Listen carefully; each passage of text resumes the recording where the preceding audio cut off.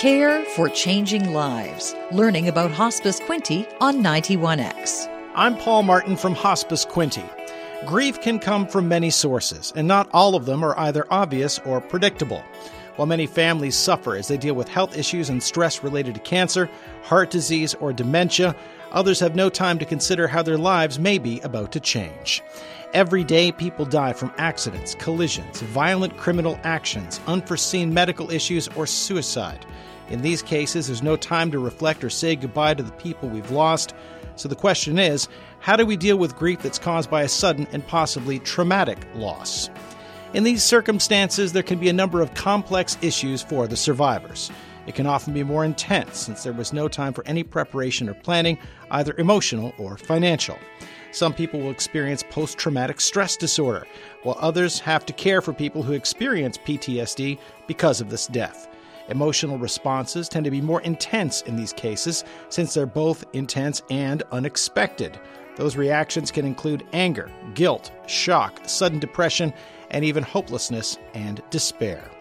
The sudden and unexplained nature of the death of our loved one also challenges our understanding of the natural order of things. Our world has changed forever in a very unexpected and unwanted way. Our belief that there was an overall plan for our existence is severely shaken or completely destroyed. We experience fear for ourselves, for our loved ones, and for our friends. The future becomes a dark and foreboding place where nothing seems certain anymore, and people often start to worry that lightning may strike twice. There's already been one sudden and traumatic loss, so why can't there be two or even more?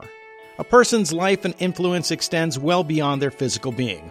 The loss of that person is also reflected in a series of secondary losses. It can result in lost income or financial stability, loss of social status, loss of home, loss of expertise or advice, loss of mentorship, and of course, loss of companionship. The position or role occupied by that person in the greater family is now vacant. This can cause serious issues around the way that the family functions and copes at exactly the time it is under the greatest stress. The way the family copes has been forever changed, and you have to discover a new way of dealing with grief as you're already challenged by this profound and very personal loss. There are several possible complicating factors, each of which is unique to the death in question. If it was a crime-related death, then a trial can lengthen and complicate the grieving process.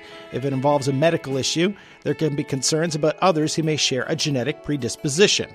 If it was an accident, then people may be preoccupied by the conditions that led to the incident in question. They may ask themselves, how could it have been prevented, or how can we be sure it won't happen again? When suicide is involved, the guilt is often accompanied by shame and anger as family members blame themselves for a perceived lack of sensitivity or slowness to act. Social stigma also becomes a complicating factor, and this often prevents people from feeling like they can talk about the death with anyone.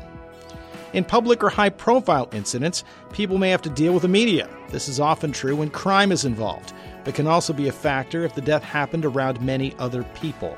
This can increase the number of people approaching the family of the person who died looking for answers, and can make people feel like they are under siege or under a microscope because of the extra public scrutiny.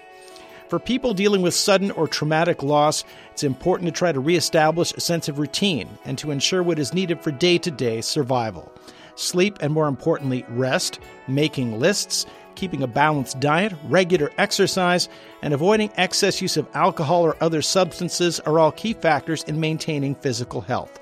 Pleasant distractions can also help soothe people during particularly difficult days. If you're trying to help someone cope with this kind of loss, be patient. Concrete help is always the best. Instead of merely saying you'll be there, show up for the person by preparing a meal, helping with childcare, running errands, or helping with arrangements. Many people hit with sudden loss have no idea where to start and less about how to get there.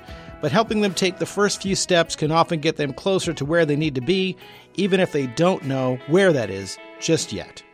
Hospice Quinte offers support after death as well. Our bereavement support groups are structured to help those who have suffered the loss of a loved one.